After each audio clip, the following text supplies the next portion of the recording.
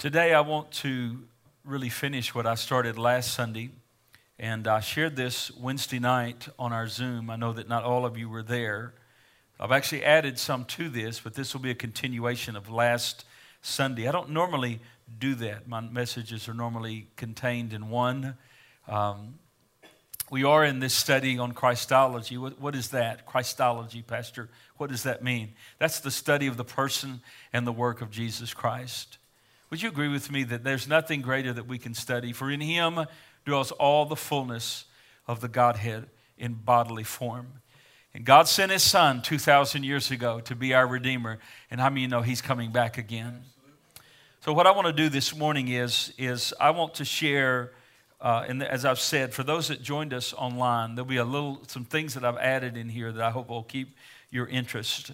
But somebody suggested, they said, Pastor, others that were not on the Zoom need to hear this. And I would agree with that. I really would agree with that. So what I want to share with you this morning are 8 biblical reasons for affirming that Jesus is the Christ. Actually, I want to give 8 reasons and 5 applications. You said that's a lot. Well, it'll be pretty quick, part of this. Of course, we know that Christ means Messiah. It means the anointed one. And I won't stop here, but I'll just say this. Jesus fulfills all of those Old Testament prophecies, and we're so grateful for that. And you'll remember that when the Apostle Paul, Saul was turned into Paul, the Lord brought him in and made him his great apostle. What is the first thing he did? The first thing it says in Acts 9 and 20, immediately he preached the Christ, the Messiah in the synagogue, that he was the Son of God. So the question is this: how would the Jews know when Messiah came? What would identify Messiah? They're looking for him. When Jesus came, the messianic expectation was at fever pitch in every way. You can study, you can look at the times and the spiritual climate, and there it was fever pitch. What would Messiah do? What would Messiah say? What are the 8 affirmations? I'm going to give you these quick and then 5 applications. Number 1 is his birth in Bethlehem. Messiah was to be born in Bethlehem. Now we know there was another famous person born in Bethlehem. Do you remember his name? He was a great king of the Old Testament. What's his name? King David. The great King David, also born in Bethlehem. David would have played on those hills around Bethlehem. He would have tended the sheep around Bethlehem. And then many decades later, the very Son of the living God would be born in the town called Bethlehem. Some 700 years plus, really, before Jesus was born in Bethlehem. And by the way, how would the Lord get him to Bethlehem? He was raised in Nazareth. But how many of you know the Word of God? We've sang it today. The Word of God will never fail. The Word, you can stand on the promises of the Lord. And there was a prophet called Micah. And about 700 years before, he was very specific. Because there was another Ephrathah up in Galilee. But he was very specific in Micah 5 and 2. He says, but you, Bethlehem Ephrathah, very specific. Bethlehem Ephrathah, though you are little among the thousands of Judah, yet out of you shall come forth to me the one to be ruler in Israel, whose going forth are of old from everlasting. He would be the eternal Son of God. Eternal God would one day be born in a place called Bethlehem Ephrathah. We fast forward from Micah's utterance by the Spirit of the Lord. And now, God has turned the world. He's moved the world with his word. And the Lord moved a king to say, all the world needs to be taxed and registered. Mary and Joseph, now Mary is 9 months pregnant about. And she's in Nazareth. And I'm sure she had her plans. But see, like we have our plans. How many know our lives are in God's hands, under His sovereign hand? One of the doctrines we don't preach enough is the sovereignty of God. Don't you know that Mary was like every young Jewish girl? She was making plans. She was going to have her child here. All of these things that she had planned. And then all of a sudden, her world was turned upside down. The whole world was turned upside down because of the king. And people were saying, why is the king doing this? Why is the king doing that? How inconvenient is this? There was one reason. The whole world was on the move, but there was one Jewish couple that had to get from Nazareth, about 90 miles or so, to Bethlehem. Now, we've heard that she went in wagons and this and that. The Bible doesn't say that, does it? No. I said one Christmas a couple of years ago or a year or so ago, I had all the kids up here, and for dummy me, I said, doesn't say that Mary rode on a donkey. It doesn't say she was in a wagon. I said, the Bible doesn't say that. One of the little kids goes, what? What? But then all of a sudden, not only that, wise men come. And these wise men must have been influential because the whole city was in an uproar. And here's what it says. And when he had gathered the chief priests, this is the king, together with the scribes and the people together, he inquired of them where the Christ would be born.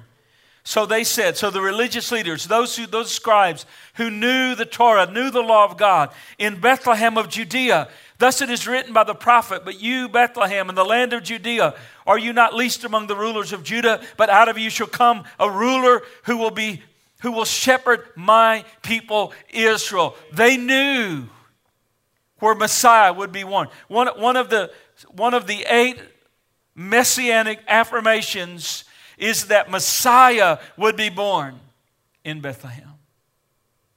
Second affirmation is this. It's found by the gospel prophet. His name is Isaiah. Isaiah is called the gospel prophet of the Old Testament. And the second affirmation is Messiah will have a supernatural anointing upon him. The supernatural presence of God will rest upon him like no one ever, like the Holy Spirit never rested on anyone. He is the Messiah. He is the anointed one. Now, we've all sensed the anointing. I've sensed God's presence today. That's what the anointing is. It's the ministry of the Holy Spirit. We know Isaiah was anointed. We know that Elijah and Elisha were anointed. We know there's other great men of God were anointed. But no one was ever anointed like Messiah. And I'll show you that in a moment. But there will be a supernatural anointing. This would be one of the affirmations. Not only the city, the exact place in which he was born, but the Holy Spirit would rest upon him. Isaiah said this, there shall come forth a rod from the stem of Jesse, and the branch shall grow out of its roots. Notice, the Spirit of the Lord shall rest upon him. The Spirit of wisdom and understanding, the Spirit of counsel and might, the Spirit of knowledge and of the fear of the Lord. And now we fast forward from the utterance of Isaiah, and here is Jesus. He's about 30 years of age. He's standing with all the multitudes. He's standing on the edge of the Jordan River.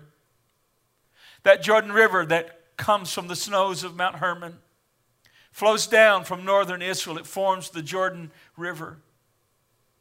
Because of irrigation and all of this, it's different. It's different than it was in that day, unhindered in its flow. We know that in Joshua's time, in flood time, it would flood out to a mile. But because of the irrigation and all the things that they've done, it's different today. But there Jesus is standing with all of the multitudes who've come to hear John the Baptist. They hear him preaching his baptism of repentance. And here Jesus is standing there. And he says, John, I want to be baptized. And John, recognizing there's something special about this man. Even though he was his cousin, there was something special. And he said, no. he forbid him. He said, no, I need you to baptize me. And Jesus said, let it be so for now, to fulfill all righteousness. And Jesus goes down in those chilly waters of Jordan. And those of you that have been baptized like myself in the Jordan River, it is very cold.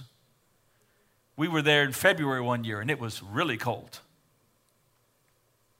And Jesus goes down into the waters of Jordan, baptized, identifying with all the sinners, yet he had no sin. He's not identifying. He doesn't need to be baptized in water. We need water baptism. We need the cleansing that it represents.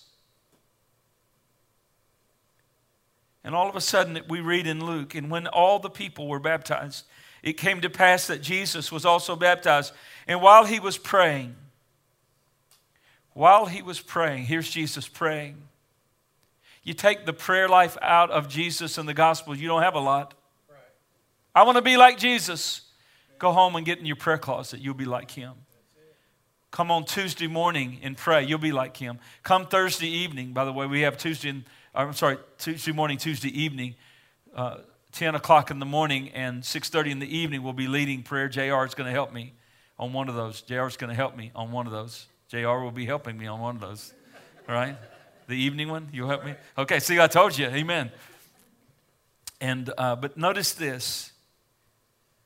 While he was praying, the heaven was opened. And the Holy Spirit descended in bodily form like a dove upon him. And the voice came from heaven and said, you are my beloved Son. In you I am well pleased. Hallelujah. The Holy Spirit comes upon Jesus. John said it this way in his writing, for in whom God sent speaks the words of God. Notice, for God does not give the Spirit by measure. There is no measure of the Spirit.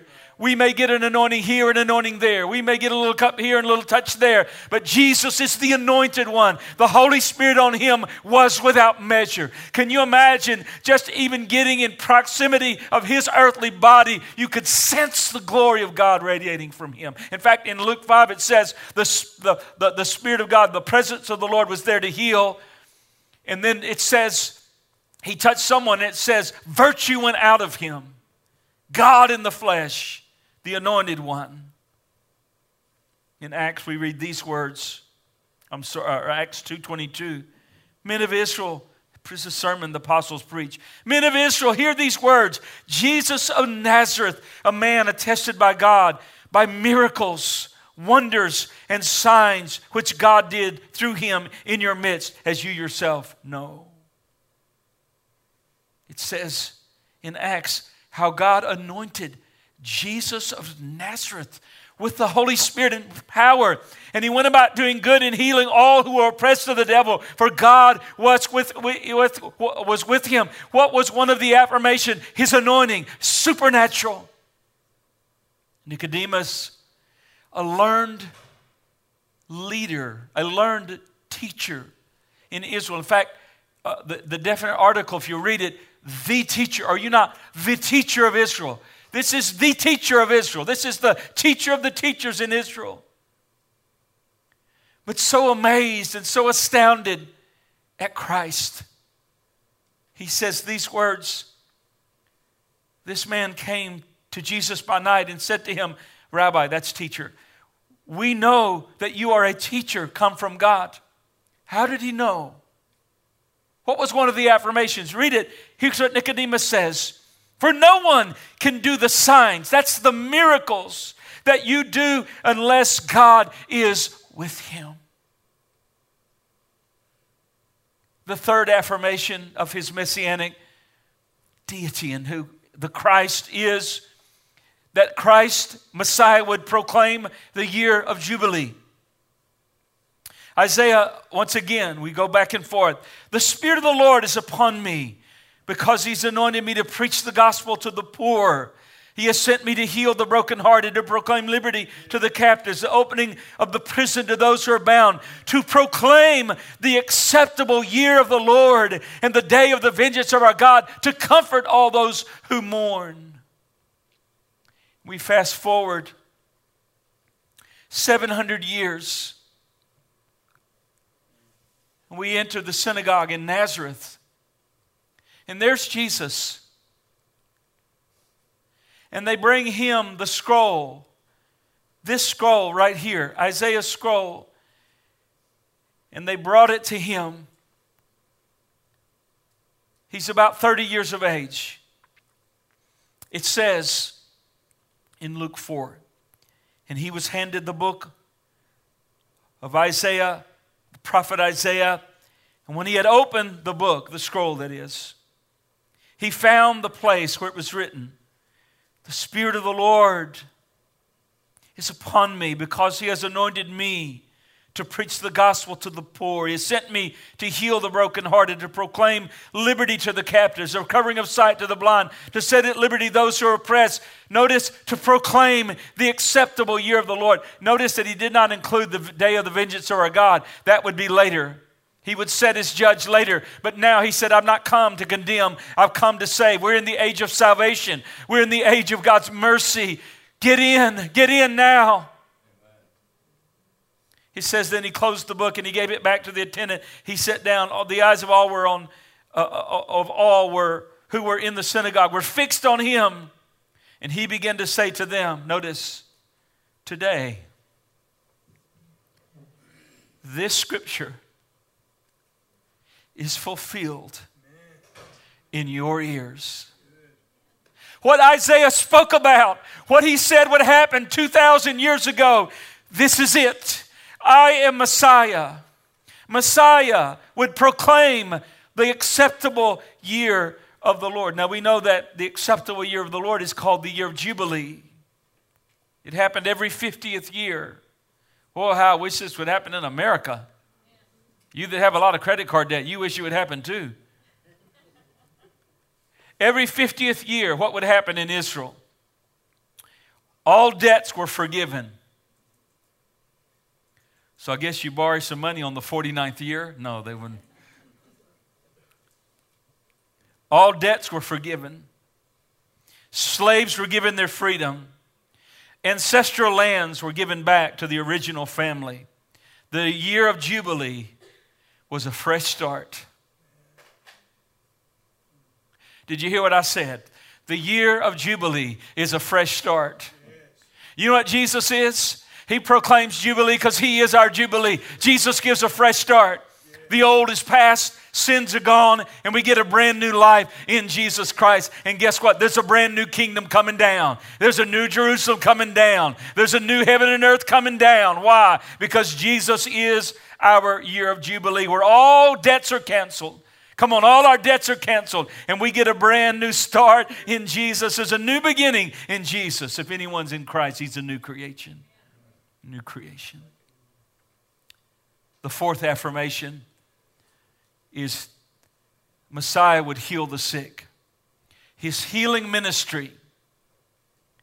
There is a prophecy in the Old Testament. There again, we're talking about the coming one, and we're showing where he came. Jesus is the Christ. Isaiah said this, surely he bore our griefs. He carried our sorrows. Yet we esteemed him stricken, smitten by God, afflicted. He was wounded for our transgressions. He was bruised for our iniquities. And the chastisement of our peace was upon him, and with his stripes we are healed. Now we know this is not just spiritual healing. We know that because its fulfillment we find, or its commentary I should say, we find in Matthew chapter 8. Isaiah said this in another place, the lame shall leap like a deer, and the tongue of the dumb will sing. The waters shall burst forth in the wilderness and streams in the desert. I love that. I think I preached a sermon on streams in the desert one time. I think it was good. I need to pull those notes back out. Streams in the desert. That's just a great title, right? Streams in the desert. Now Jesus is in Galilee, 700 years from those utterances.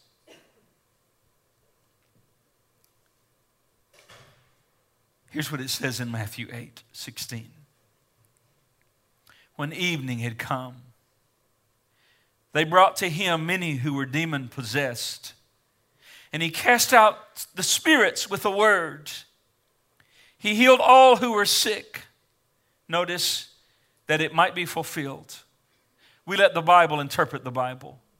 That it might be fulfilled, which was spoken by Isaiah the prophet. He took our infirmities and he bore our sicknesses. This was a messianic affirmation that when Messiah come, not only would we know where he was born, exact place he was born, but we would also know about his anointing and about his healing ministry, would affirm that Jesus is the Christ. Now John's in prison. John's in prison for the truth. John, I speak of John the Baptist, the different Johns in the Bible. John Mark, John the disciple, not those. John the Baptist, Mother Elizabeth, Father Zechariah. Very rugged man. He was an Elijah-like prophet. He came in the spirit, in the power of Elijah. He had an Elijah-type ministry. He was calling Israel to repentance. He was getting them ready. He was the voice in the wilderness, Isaiah said. And apparently, I believe a person like John would be in prison today, eventually, even in our own nation, because John believed in marriage. And he rebuked Herod Philip. There was different Herods that had different parts of rulership in Israel. And he told him, he said, you have your brother's wife. His sister-in-law left his brother and married him. He said, it's not right, it's not lawful. And he brought conviction to him. And because of that, he was put in prison. Righteousness. I don't know what happened in prison, but I know that some say that he had doubts. I don't know that he had doubts. He just needed affirmation. So John sends two of his disciples, and he says, go to Jesus and ask him, are you the coming one? That's the term of Messiah. Are you the coming one, or should we expect another? Notice the proof. Notice the affirmation that Jesus says to take back. We pick it up in Luke 7. It says, then the disciples of John reported to him concerning all these things. And John, calling two of his disciples to him, sent them to Jesus, saying, are you the coming one, or do we look for another? And when the men had come to Jesus, they said, John the Baptist has sent us to you, saying, are you the coming one, or do we look for another? Notice, in that very hour, Jesus cured many of infirmities, afflictions, and evil spirits, and to many blind, many blind, he gave sight. Then he said, and Jesus answered and said to them, go and tell John these things that you have seen and that you heard. Notice, the blind see, the lame walk, the lepers are cleansed, the deaf hear, the dead are raised, the poor have the gospel preached to them, and blessed is he who is not offended because of me. What was it? The supernatural acts of God, supernatural healings were an affirmation that Jesus that we serve is the Christ. And then the fifth one is his prophetic role, his prophetic ministry. Jesus, when Messiah came, he will fulfill a prophetic role. Moses said, the Lord God shall raise up a prophet to you, a prophet like me in your midst. You shall hear him. In another place in Deuteronomy, and I will raise up for you a prophet like me among your brethren. I will put my words in his mouth, and he shall speak to them all that I command him. Now we fast forward thousands of years. not just decades, thousands of years. And Jesus is in a place called Sychar. And he's standing by a well. He's been talking to a woman.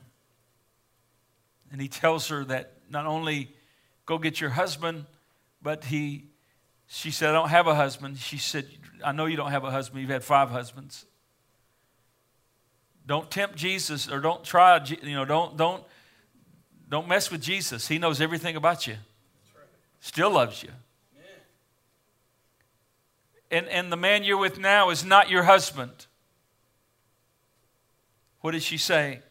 Sir, I perceive that you are a prophet. Later on in that chapter, could come and see a man who told me all things that I ever did. Could this be the Christ? See, they look for one with a prophetic role. When they were trying to arrest Jesus, the chief priests and the religious leaders had a hard time doing that because it said they sought to lay hands on him, but they feared the multitude because they took him as a prophet. Now here's Jesus. He's coming out of the temple. I can only imagine, I've been on the Temple Mount with some of you. Really would like to raise the money and go again. It would be marvelous to go a third time. But you can kind of picture it in your mind. Jesus is going down those steps that we sat upon, and our guide said, you see the steps you're sitting on? These are the very steps. These are first century. Jesus very likely walked over these steps. Amazing. Jesus leaves the temple. He's walking away. Matthew says this, Jesus went out and he departed from the temple, and his disciples came up to show him the buildings of the temple. And Jesus said to them, notice, do you see these things, all these things? Assuredly I say to you, not one stone shall be left upon another that shall not be thrown down. This had to be incredible. This word, to imagine the magnificence of the temple and to say that not one stone would be left upon another. Either he's Messiah or he's a lunatic. The temple itself, the temple was begun, it was actually an addition to Zerubbabel's, but it was begun about 20 BC by Herod the Great. Herod the Great was an incredible architect and builder. It was still under the construction in 70 AD when the Romans destroyed it. From 20 BC to 70 AD, 30 years after Jesus had resurrected, they were still working on this temple. At the time of Jesus' ministry, the temple was one of the most impressive structures in the world, made of massive blocks of stone, decked with gold ornamentation. Some of the stones in the temple complex measured 40 feet by 12 feet by 12 feet. And were expertly quarried to fit perfectly with one another. The temple buildings were made of gleaming white marble, and the whole eastern wall of a large main structure was covered with gold plates that reflected the morning sun, making a spectacle that you could see for miles away. The entire Temple Mount had been enlarged by Herod's engineers by means of large retaining walls and vaulted chambers on the south side and the southeast corner. By this means, a large courtyard area was atop the Temple Mount was effectively doubled, and the whole temple complex was magnificent by any standard. This chapter says this, and assuredly I say to you that not one stone should be left upon another, but that all will be thrown down. In the chapter before this, in Matthew 23:38, Jesus said, see, your house is left to you desolate. How will we know who this Messiah is? He will fulfill a very specific prophetic role, the role of the prophet. These words that Jesus spoke that day were literally fulfilled in 70 AD by Titus, the Roman general. History says that he built a large wooden scaffold around the walls of the temple buildings, piled them high with wood and other flammable items, and set them ablaze. The heat of the fire was so intense that the stones crumbled, and the rubble was then sifted and retrieved, the melted gold that remained in the ruins that were thrown down in the Kidron Valley. Jesus fulfilled the prophetic role. His suffering, his death, his resurrection. Zechariah talks about his suffering. Luke 24, 1 Peter 1 talks about the sufferings of Christ and the glory that will follow. His suffering. 7, his fulfilling of prophecy, his virgin birth, Judas' betrayal, riding into Jerusalem on the foal of a donkey, the raising on the third day. And then 8thly, the establishment of his kingdom and his kingship. The psalmist said, I have set my king upon my holy hill. I have set my king on his holy hill. Isaiah said the government would rest upon his shoulder. The angel said the Lord will give him the throne of his father David. And then Jesus looked at his disciples and said, I bestow upon you a kingdom. I bestow upon you a kingdom, just as my Father bestowed upon me. And you say, one day Jesus is going to reign. No, my friend. Jesus is going to come back and reign. No, my friend, he's reigning right now. The visible church is a sign that Jesus is alive. That's why we need to meet publicly. We need to meet physical. We are the body of Christ. We need to do what Corinthians says. We need to discern the body. We are his hands. We are his feet. We are organically connected with Jesus. He's not going to reign. He's reigning right now. He's reigning at the Father's right hand. Every enemy's being placed under his feet. He's the King of the kings. He's the Lord of the lords. Corinthians says it, but each one in his own order. Christ the firstfruits. Afterwards, those who are Christ that is coming. And then comes the end, and he delivers the kingdom to his Father. And when he puts an end to all rule and authority, all authority and power, verse 25, he must reign. For he must reign. For he must reign till he has put all enemies under his feet. The last enemy to be destroyed is death. Listen to me. The most hopeful people on the planet should be the Christians.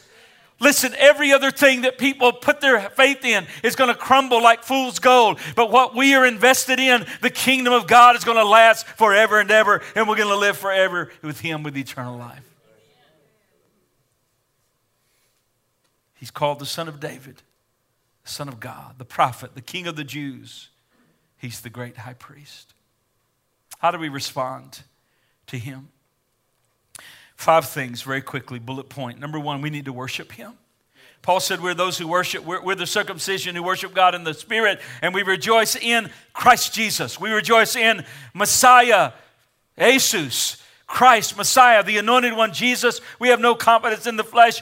We are to worship him. Jesus deserves our worship. No one should get our worship but him. He is worthy of our praise. If we hold back, the rocks may cry out. Let the church praise him. Let's be good about praise. Let's be great about worship. Amen. Let the redeemed of the Lord say so. Oh, hallelujah. Amen. We should worship him. We should serve him. Paul said, do I persuade men or God? Or do I seek to please men? If I seek to please men, I should not be the bondservant of Messiah, the anointed one. We should serve him. I was so thrilled last Sunday as I had lunch, and that couple said, we want to start this ministry. We want to minister to our new families. We want to minister to those who are shut in. We want to help. We want to call it helping hands and caring hearts. Or maybe that's backwards, but anyway, they'll get it to you. We need to serve him. It's an honor to serve. Third is this. We need to long for the full establishment and the final establishment of the Messianic kingdom. Christ has already begun to rule. He's ruling right now. He's putting down all rule and all authority. Anyone that would turn their back on Jesus is an absolute fool. That's anathema. That's ridiculous. Why would you turn your back on the only hope of the world? He will establish his kingdom. Number 4, we need to avail ourselves to his powerful ministry now. You know, I read to you. Did I read to you? I read to you, and it said that Jesus healed the sick, and he cast out demons, and you know, he would get people's minds back, and he would disrupt funerals, and you know, I realize that we live between the worlds in a sense. We live between the ages. Maybe that's better. We're living between the ages. Do you realize we have one foot in the other age? That's right. Hebrews says we're tasting of the powers of the world to come, but I read to you about your Messiah. I read to you that he healed the sick and he raises the dead and he speaks comfort and he turns circumstances around, and he even paid taxes one time with the fish and the coin in the mouth. And then many pastors get up and they give a history lesson. I've been given a history lesson this morning, but I want you to tell you this, that though I'm giving you a history lesson, I'm telling you about a Jesus who's alive right now. He can touch us right now. He can heal us right now. He can turn circumstances right now. He still walks on water now. And I may not be in the full establishment of his kingdom, but I have his name. And whatever you ask in his name, he will do it. Hallelujah. What a mighty God we serve. What a mighty Savior we serve. Avail yourself to his ministry now. Call upon his name and watch his grace come to you. And then lastly, we need to trust his promises. Paul said in 2 Corinthians 1, for the Son of God, Jesus Christ. Now that I'm saying this to you and I'm pointing this out, every page you read, you're going to see Christ Jesus, Jesus Christ, Christ Jesus, Jesus Christ. Who we preached among you, by me, Silvanus and Timothy, was not yes and no, but in him was yes. For all the promises of God in him, who's the in him? Christ Jesus our Lord, are yes, and in him are the amen to the glory of God through us. Now he who establishes us and you in Christ and has anointed us is God. Come on, let's stand. Let's stand this morning. Let's worship him. Could we just worship him this morning? Come on, would you just lift your hands and worship our Christ today? Hallelujah, hallelujah, hallelujah, hallelujah. We worship you. We honor you. We glorify your mighty name. We honor the name of Jesus our Lord. We thank you for your goodness. Thank you for your mercy. Thank you for your love and compassion. Hallelujah to the Lamb. Hallelujah to the Lamb. Come on, just worship him. Give him praise. Give him glory. Give him honor today. What a great and awesome God you are. You are the God that still does the miracles. Thank you. We call upon Jesus. Just breathe the name of Jesus. Worship and use the name of Jesus. Demons have to flee. Depression has to flee. Discouragement has to flee in that mighty name. Could we sing? Could we sing just a little bit?